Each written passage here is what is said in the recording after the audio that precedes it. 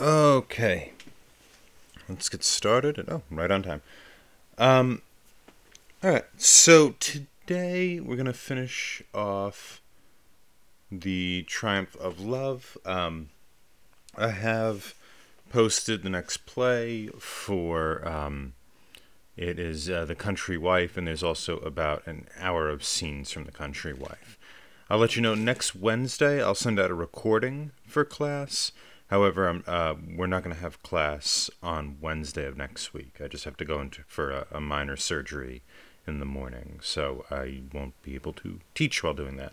And so, yeah, I'll just send you out a lecture so you could listen to that and be informed.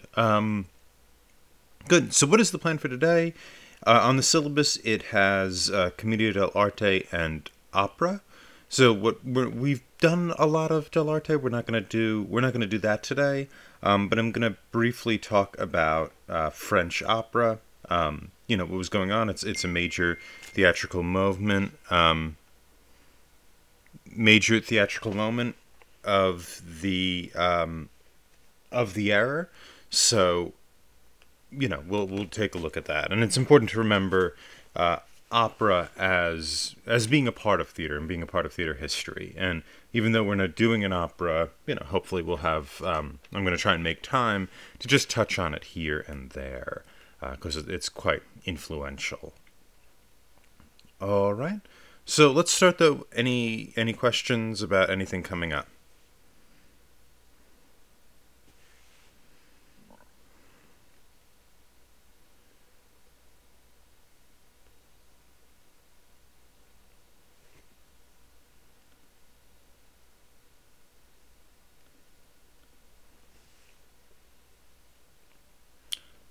Okay, very good.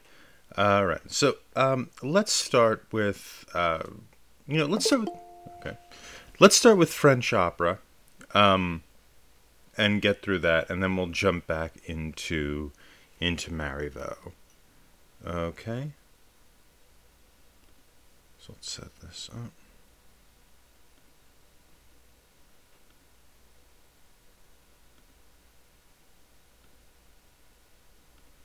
One second.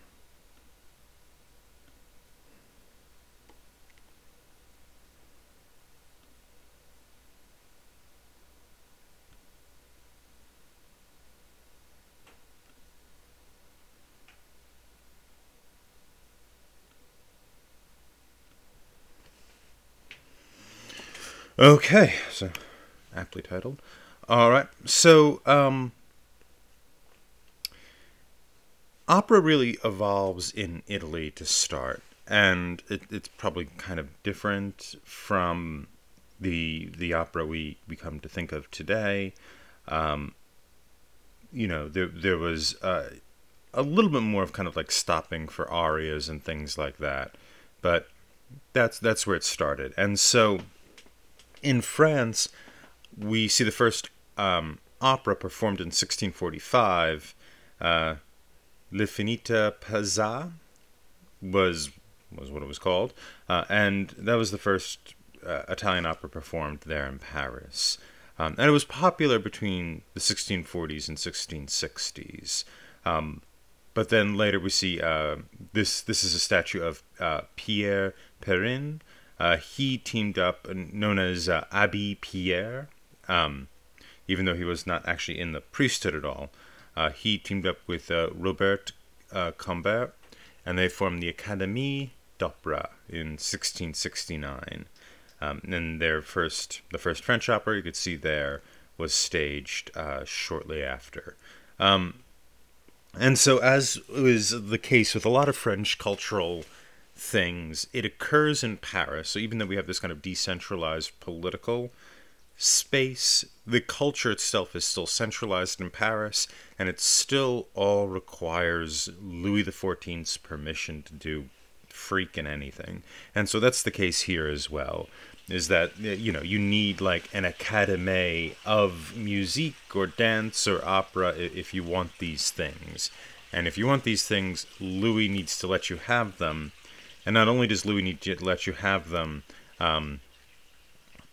he's going to allow you the exclusive right to that form of art, right? So Louis XIV gives Perrin this right, and it's 12 years. Quote: This is Louis writing, or one of his lackeys, but the voice of Louis anyway. To present and sing in public operas and musical performances in French verse similar to those of Italy. And so this is kind of why, while French stuff is interesting, the real kind of innovations occur in other places. England is very much decentralized in terms of its art. It's just sort of like we learned, right? You can't do it in London because of plague fears.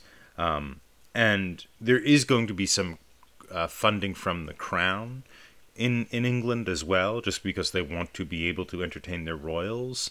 Actually, Henry VIII comes up with the position of revels, who's a person who makes sure there is like theater available for the king or queen. This becomes an important position into the 19th century. But outside of that, theater in the early modern period, in Shakespeare's period, is like, whoever can get the money together to build a stage, you have a theater. Or, well done. Just don't go into London. However, in France, you need these kind of licenses to do anything. And what happens with opera is it's the same thing. In Italy is a lot more like England. Italy is also not Italy at this time. It's a collection of different kingdoms. And so you don't have a unified polity dictating what you're allowed to do and what you're allowed not to do, what you're not allowed to do, rather. Instead, you have a group of small, somewhat constantly changing political units, and in those political units, different things are evolving, such as opera, such as the Renaissance, light movements like this, and so it isn't really that surprising that opera should develop in Italy, and then come into France via a dictate of Louis, and so Perrin is the person who gets that right.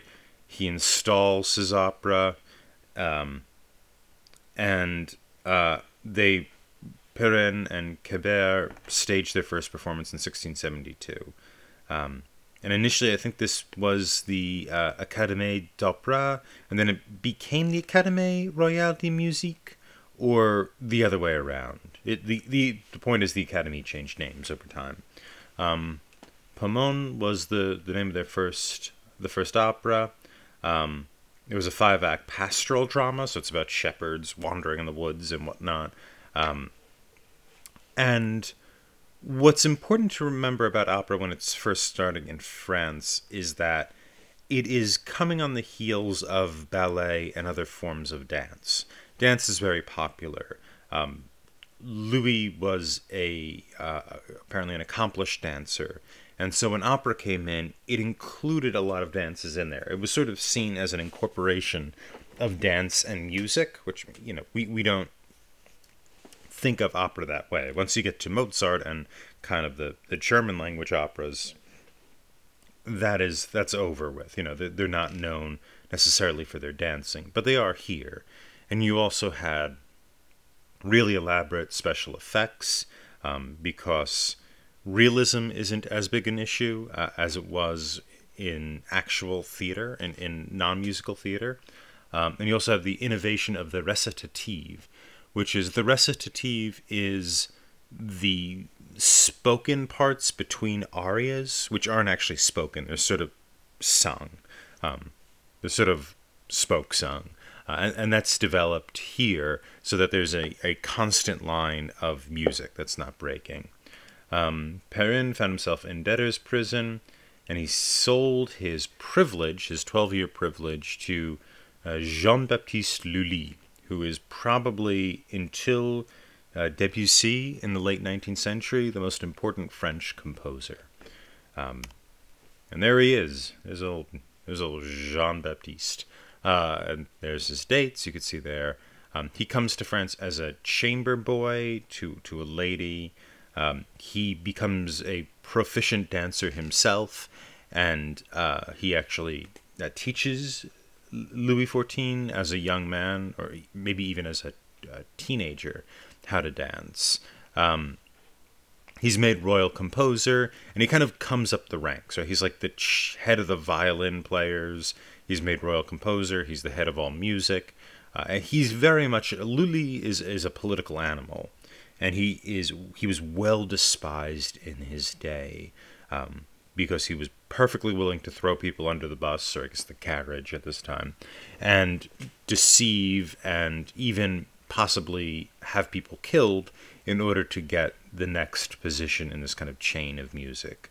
This is what happens when you have Louis, who's in charge of all performing arts. He becomes a collaborator with Molière as well. And in Moliere's work, you'll see him write. For Molière, he writes a number of songs. And eventually they have a falling out. Molière goes to someone else. But when Lully is, first putting compositions out there, a lot of them are done with Molière in Moliere's plays. Okay. There's no picture here. No. He takes over for opera as opera writers. He brings in the first permanent dance troupe into Paris, and he starts innovating with dances as well. So the Passacaglia and Chichon, these are popular dances that people can dance to. They're also musical forms. So you will see, like in Bach music, you'll hear like a Passacaglia or a Chichon or a ground bass. These are all the same thing. And it becomes a musical form, but it's based upon a dance. And so these are kind of dances that Lully was working on and he brought into Paris. He is uniting dance and music together. Here's a picture it's an illustration of Lully's opera Triumph of Love. It's not the same Triumph of Love, but you could see it's kind of hard to see because the picture was enormous, so I had to shrink it down. But there's a tremendous amount of dancers on stage in this opera. Like the whole thing is populated there with dancers. And so it really is opera is really at this time thought of as unifying dancing and music together. Lully also caps the other houses from having more than two singers. So if you go to a Molière play somewhere, you can't have more than two people who can sing or who are singing on stage in one of those plays. This, of course, is to prevent competition, and as a consequence of this, Lully is the only person who's writing opera in Paris until his death in the 1680s. So he's able to kind of control all of France, French opera anyway, for most of the remainder of the 18th century. The 17th century. What happens here? And here's another. This is an illustration of the premiere of Alceste, which was Lully's opera. I don't believe it's based on anything we've read. I've heard a little bit of it. I could play it for you if you'd like. But this is its first premiere. I give you an idea of what it kind of looked like. But anyway, it's tragic and music, and so the operas tend to be tragedies. They tend to only be tragedies. You have very few comic characters. France is very much into dividing off comedy from tragedy, and that's we talked about that in the plays. It's also true in the operas. You create a musical recitative. We mentioned this before. Unlike older I put Italian films, I think Italian operas is probably what I meant. His arias are interspersed with scenes along with other forms of music or dance. So, Italian opera would have kind of a lot of people like coming out and singing an aria. An aria just in Italian means air, so it's like the beautiful song. And then you'd go back to the play. Here, the arias are sort of mixed in with other things. They're inside performed scenes. We see other types of music being done, as well as I said before, dance. Color, coloratura sopranos aren't used. That becomes very popular much later on. That becomes kind of the standard, a type of soprano who's singing in opera much later. But his opera involves kind of trills in these vocal lines. So these vocal lines that kind of jump up as they're singing instead of a steady single line. It's very much, the vocal music is very accented in Lully opera. Okay. Lully's operas use a 5-part string section as well as adding flutes and recorders. So he starts to add in music together. The string section is dominant. You're not seeing an orchestra as we understand it until the 19th century. And even there, we start to see, like, for example, with Beethoven. Beethoven brings in the timpani. And the timpani had been in orchestras before, but Beethoven kind of integrated it. So before Beethoven, it's much more pared down. And it's much more string, kind of violin da gamba dominated.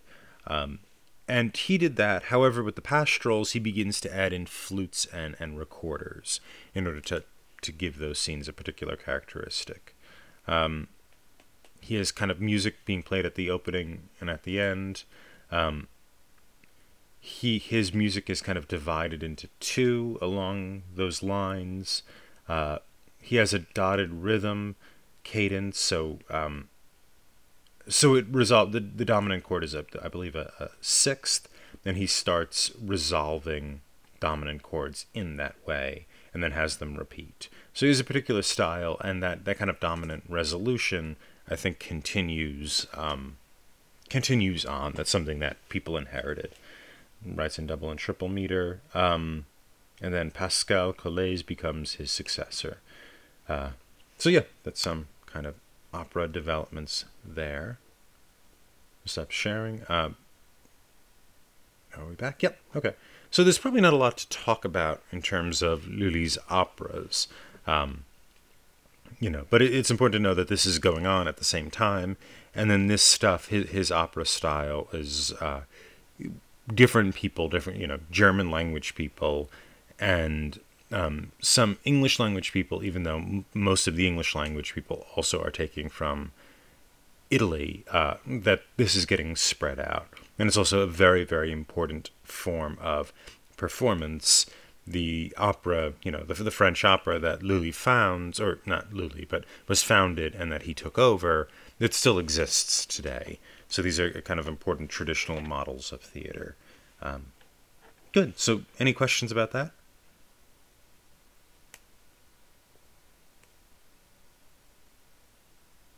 Okay. Good. So let's get back into our discussion about the triumph of love. Does anybody know where we left off last time?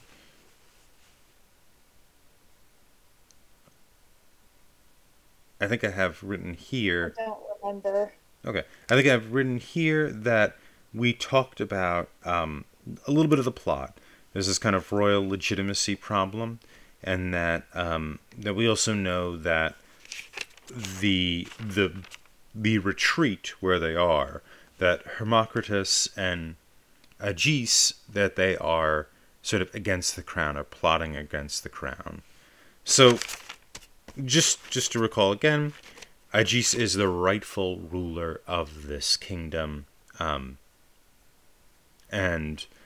that the princess is the daughter of a usurper, and so she comes here to seduce him because she saw him by chance when she was out riding, and he was very attractive, so she came to seduce him.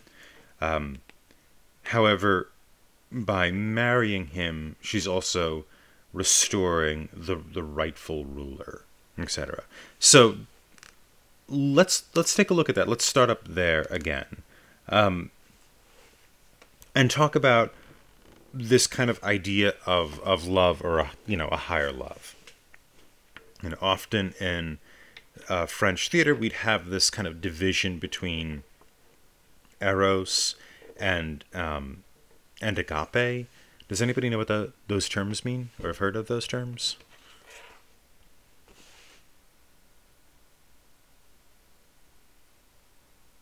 Okay. So like, eros would be kind of passionate romantic love, and agape would be kind of love of knowledge, or, it could also be thought of as brotherly love, or, kind of love of things in a way that could not be confused with kind of sexual passion, right? And so that's the difference between eros and agape. And in a lot of other Marivaux plays, this division is substantial, and some of the critical literature is about this as well. How Marivaux uses these different things. However, I want to talk about that kind of idea of a kind of a love of a love of knowledge, a kind of brotherly love, a higher love. Sometimes it's called. Sometimes agape is connected to religious love, like love of God or something like that. And then this kind of passionate sexual love that we see associated more with Cupid, or with with that side of the soul, or that side of the personality. So how do we see those models of love in this film?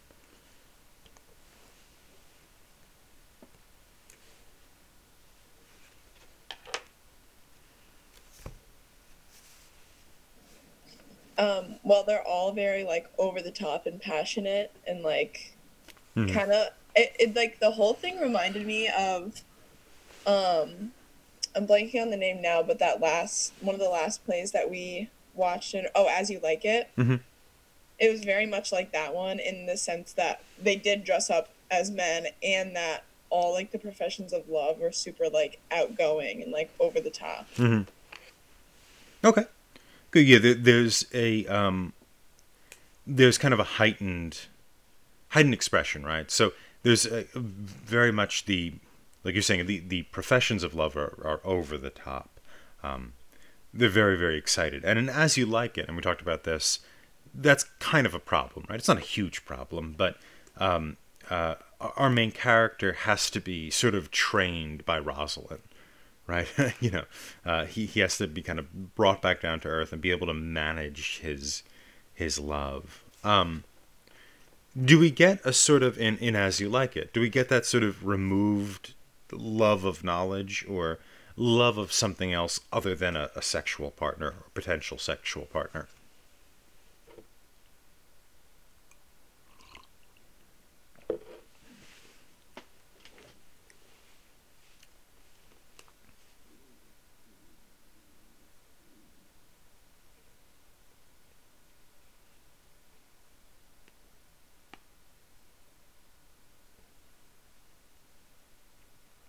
Well, I would think one potential character to look at would be Jaques, right? Jaques, the misanthrope character, who really does have this kind of love of knowledge, right? In the end, he decides he's going to go off and spend his time with the new Duke who's in the woods, the Duke who went off into the woods and joined the hermit, because there might be something to gather there. And so in As You Like It, we see these kind of different models of love. One is sort of socially conscious, right? Like love of a partner, kind of sexual love, is also part of society there, right? Because in part, sexual love is how you continue society. That's how you make children. And that's shown in As You Like It as people getting married and returning to the court, right? They're going to repopulate the court and then continue to populate the court via this institution of marriage, which legitimates and counters, that is, kind of controls and outlines how Eros can operate, right? But what do we see in this play? There's almost greater stakes in Triumph of Love than in As You Like It. Right? what is Eros hoping to do, so to speak, or what can romantic love do for this society?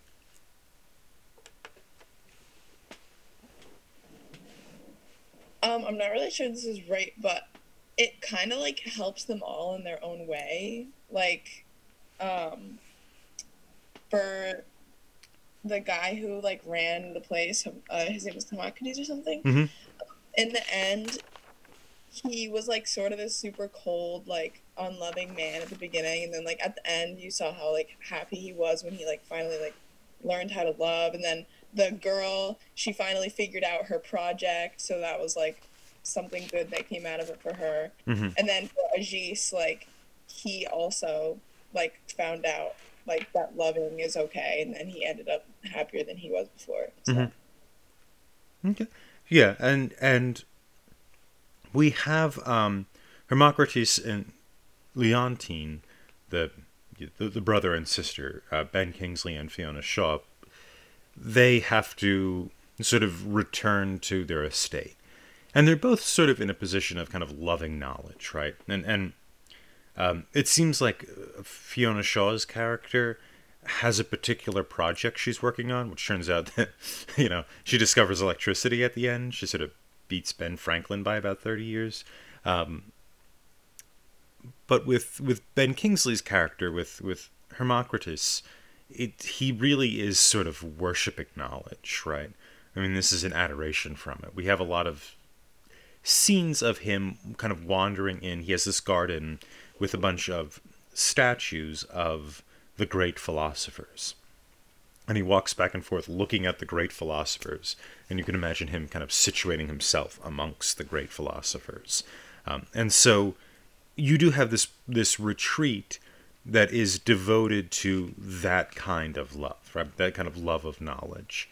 And it specifically sees itself as in opposition to romantic love, right? Because Jesus taught that it's impossible for him to love women, right? That's what he tells the princess, when he meets her in the guise of Thesion. It's impossible for me to love. I renounce all love with women, which is basically, he's renouncing Eros. He's renouncing, kind of the parts of society that are sexual and whatnot, but are also society, right? Because society is this inherited thing that has to persist via childbearing. Now, of course, this immediately goes away once he realizes she's a woman. He doesn't want to do that anymore. He doesn't want to wander around looking at statues of Plato when there's an attractive woman who's interested in him like 10 feet away. But the society in which they're living, this kind of tucked away retreat, is interested in knowledge. They're interested in forms. They're interested in things above or beyond society. However, the kind of romantic element that the princess and Corinne, her servant, bring into this world, it also brings society into this world. It also brings the needs of whatever country. We could imagine it's France, even though they don't say that. It brings the needs of that country into this space. And what are the needs of the country? What's the problem in the country?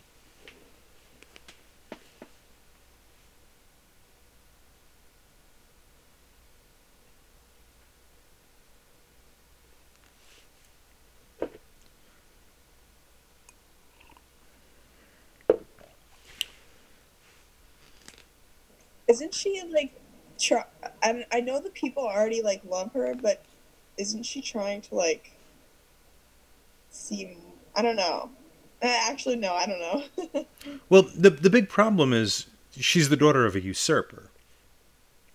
That's the problem. Is that think about the context in which this play is put on. You have the rightful king, Louis XIV, watching a play in which the lead has her title as she's she's going to inherit the crown. And she has it because of a usurper.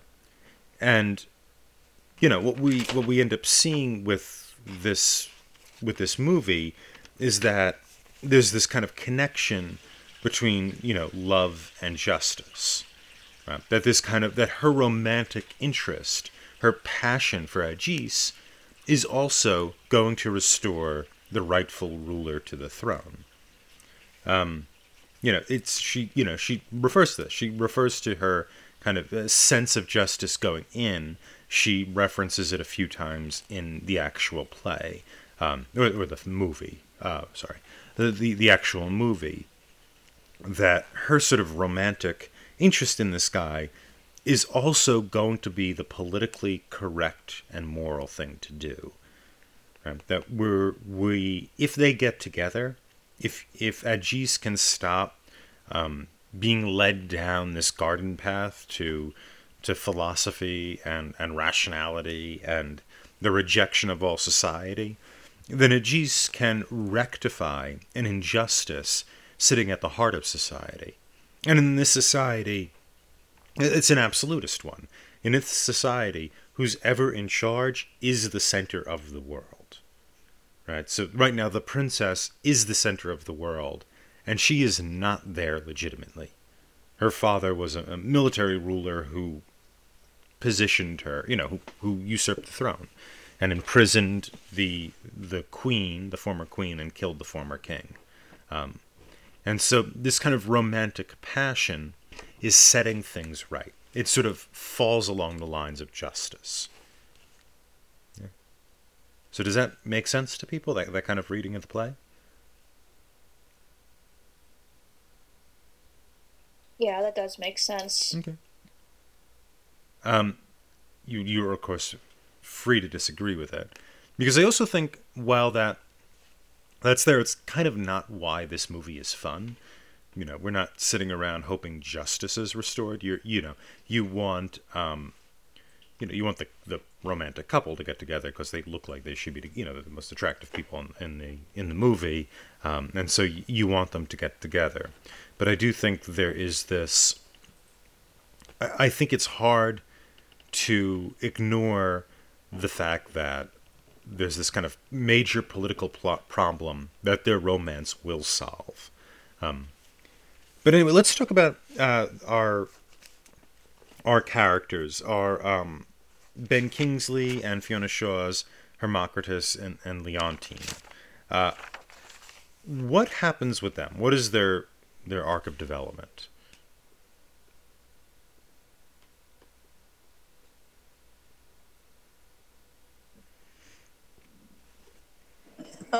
Well, they're super like kind of prudish at the beginning and like very not accepting of Phocion or who they think that Phocion is. Yeah. And like they absolutely refuse to let him stay there. Mm-hmm. And then she has to keep on going back like again and again to try and like persuade them to fall in love with her. Mm-hmm. Good. So what her initial point of going there is, or her first lie. What's her first lie? Other than, she's not actually a man. That she's in love with Hermocrates because he recognizes who she is. Yeah, so her initial lie, though, is, I'm going here to learn from Hermocrates. Right? She says she is the son of a famous playwright. And they both apparently have the same name. Yeah, and she's come here in order to learn because she's a person of means. She has money. She doesn't need to, or she's playing a man at this point. So he's a person of means. He doesn't need money. And he just wants to kind of tour around France and study at the feet of different philosophers. And Hermocrates is that philosopher. However, Hermocrates realizes immediately she's a woman. Right? And so her cover then becomes, oh, actually I'm here because I'm so in love with you. And of course it works almost immediately, right? Like he's immediately drawn to her in that first scene, even though he's constantly has to kind of reject it. He has to constantly say, no, no, no. Um, and then there's the other thing with Leontine. And what happens there? Leontine's the sister that Fiona Shaw plays. What is that arc of development?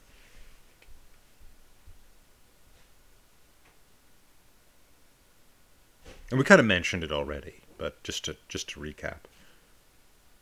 Yeah, I was gonna say, wasn't it was kind of like the same thing with Marguerite? Like Mm-hmm. she went to Leontine first to ask if she could convince her brother to stay, Mm-hmm.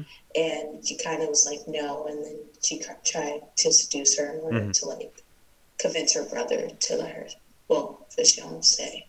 Exactly, yeah. So the idea, she needs to stay there to slowly win over Agis, but she can't because of this couple. These are known as, and we've followed this character throughout the semester. The Al-Azon, which is just kind of the term for a blocking character.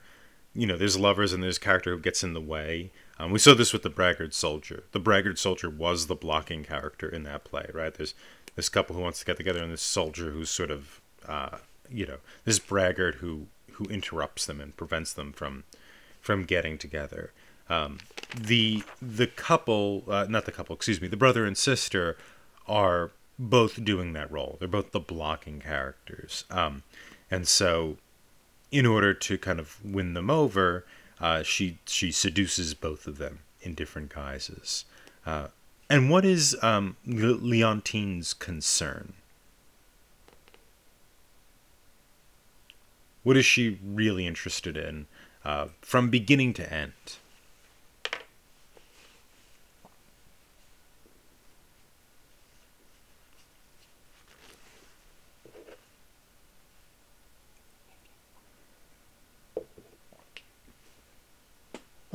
She like wants to finish her project. Is that? Mm-hmm. Yeah, yeah. We know at the beginning that she's working on something, and Hippocrates mentions a few times. When Leontine comes in after Phocion tries to seduce her, she's very excited, and Hippocrates says to her, "Oh, have you come up with the answer?" Which she hasn't. But at the end of the play, at the end of the movie, she does come up with the answer. And what is the answer? What does she discover at the end of the play? Electricity. Yeah, I mentioned this before. She discovers electricity and how to conduct it, right? Because he says it's both positive and negative, and then she goes, "Oh, that sparks that kind of energy." And just as Agis rides up to the princess's carriage and accepts her proposal of marriage, as they're in the carriage together, we could see the lights from the electricity shining, kind of flickering and shining down. And so there seems to be this kind of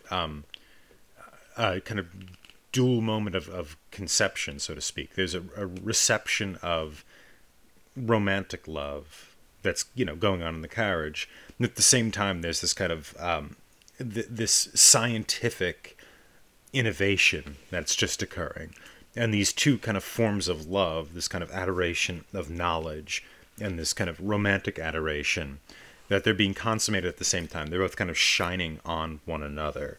And so, in that carriage scene, we could see the electricity actually shining. So there's that kind of development for them, but especially for her. She seems to be the one who has the greatest accomplishment there. Good. So, what other? There's another element that's kind of strange in this movie as well, and I was wondering what you guys thought of it, which is the audience that occasionally pops up in this movie. What did you guys think of that, or why do you think that's being used? Oh yeah, I totally forgot to ask about that. I thought that was super weird, and I didn't understand it at all. Like, I was just so confused every single time that it popped up. Mm-hmm. Okay. Well, what do people make of it? So we see it 3 times. I don't know. I feel like every time you see it, that's like when um, the two characters kind of realize that they're falling in love. Like for the first time, when Fishon was trying to like seduce Leontine and she was kind of like giving into it, you see the audience pop up. Mm-hmm. So I don't know. That's how I thought of it, as they're watching you fall in love with this person, I guess. Mm-hmm. Yeah, the person. So the audience pops up 3 times. The third time is in the curtain call, right? And the curtain call is they're singing. And the curtain call is they're singing. Actually, this is just a play, and everyone's wearing modern clothing, right? They're no longer in the 18th century garb. They're now wearing modern clothing, and they're having a curtain call. Right, so it's kind of a play. The other 2 times we see the audience, whose eyes are we looking through?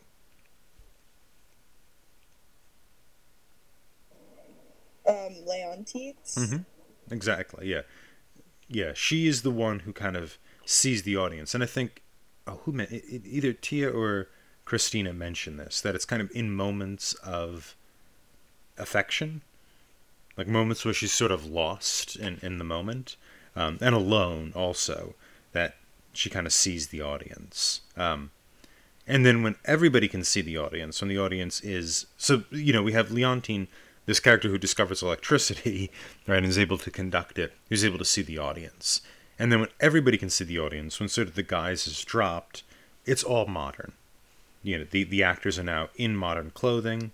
They're no longer like Leontine and Hermocrates and Phession and Aegis. They're now the actors who play them. Right? It's now Ben Kingsley, Fiona Shaw, Mira Sorvino, etc. So there's this modern presence that's hovering around this movie, literally hovering, or I guess they're not literally hovering. They're literally there anyway. They're literally right on the borders of the action of the film. And what do you make of that? What do you make of the kind of the modernness of them? Because you could have an audience, and they could also be an 18th century audience, right? This play was watched by an 18th century audience. So what about the modern clothes and the modern clothing curtain call?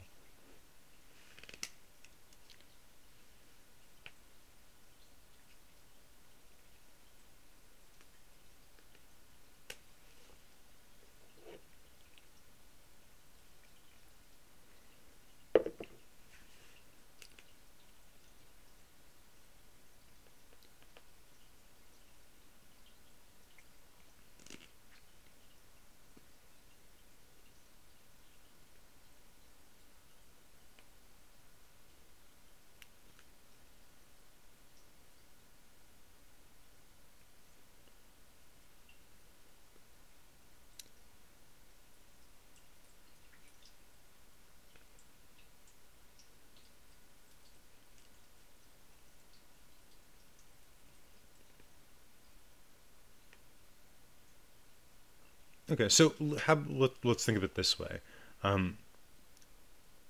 What is the play's...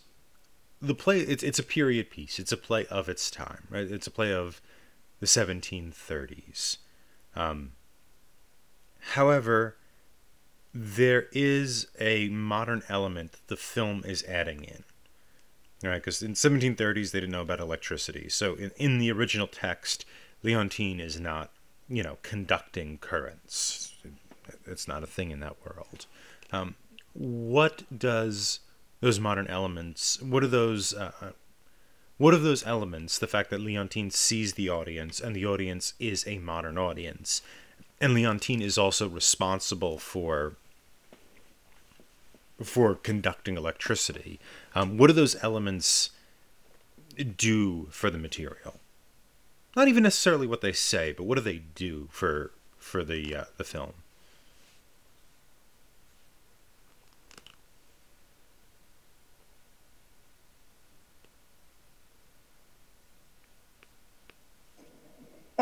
do they just kind of like make it more modern, I guess? Yeah. Or like take it out of like, I don't know, like, because it's set like a pretty long time ago, so I guess they're just like having little flash forwards. I don't really know. Okay. Yeah. I mean, they're not. They're. I think they are. Like you're saying, they're making it modern. I think they're maybe connecting it to the modern. Right? I think they are. They're making the material itself, or highlighting this material's relationship to the modern. Because, and we talked about this on Monday, I think. Monday, or it might have been Wednesday, but we talked about kind of the rise in these different ways of thinking in France, and kind of the rational system, the empirical system, this kind of return to nature, these different elements of French Enlightenment. And what we see here is something that seems long ago and far away. There's princesses, there's people in kind of silly disguises. However, this is a play that is being written during this rise of Enlightenment thought. The kind of thought or the kind of knowledge tradition that we are living in today. And I think the director, Claire Peoples, and the producer, her husband was Bertolucci, the famous Italian director.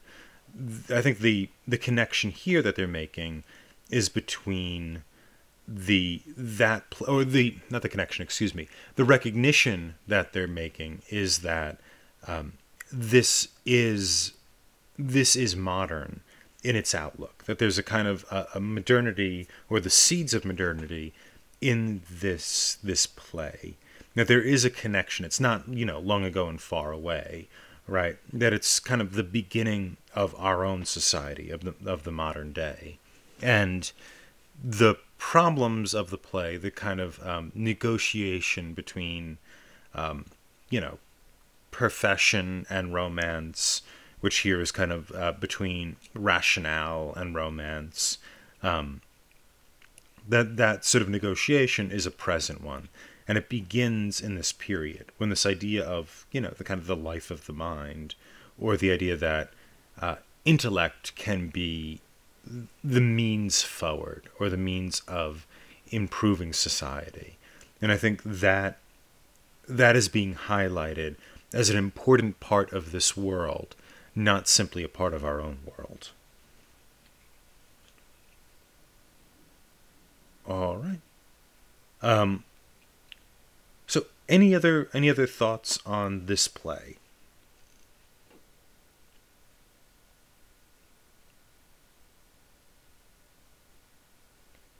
Okay. Good. So as we move forward, I hope you enjoyed this movie. I mean, the Marivaux is probably it would probably make more sense to have done like Corneille or Racine than Marivaux. I just think this movie is a lot more fun than reading another play, and it's also this was the stuff that was popular in France in the 18th century, right? These kind of works.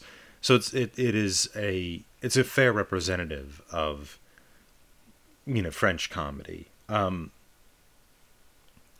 it's just a fun production. It's, so I hope you enjoyed it. I hope that it was nice to kind of relax and watch a movie instead of reading through another text. But for next week, what we're going to do is The Country Wife, which I've put an internet link to that play, and there's also on the library, the Yukon Library. There's about an hour version of it online, so take a look at that. The Country Wife is British, so we're going back to England before we go into. I think after that we're going to Germany and spending 2 weeks in Germany, 2 or 3 weeks in Germany, and ending in Russia. So we're just traveling east from here. So take a look at that. Hopefully it should be a lot of fun. It's a longer play than the ones we've read so far, so spend a little time with it, but it is so it's known as a rake play, which means there's a kind of a lot of libertine lusts in it. It's a very different conception from it's a very different idea of propriety than what we saw in France. So if there's no more questions, I will see you next week. Thank you.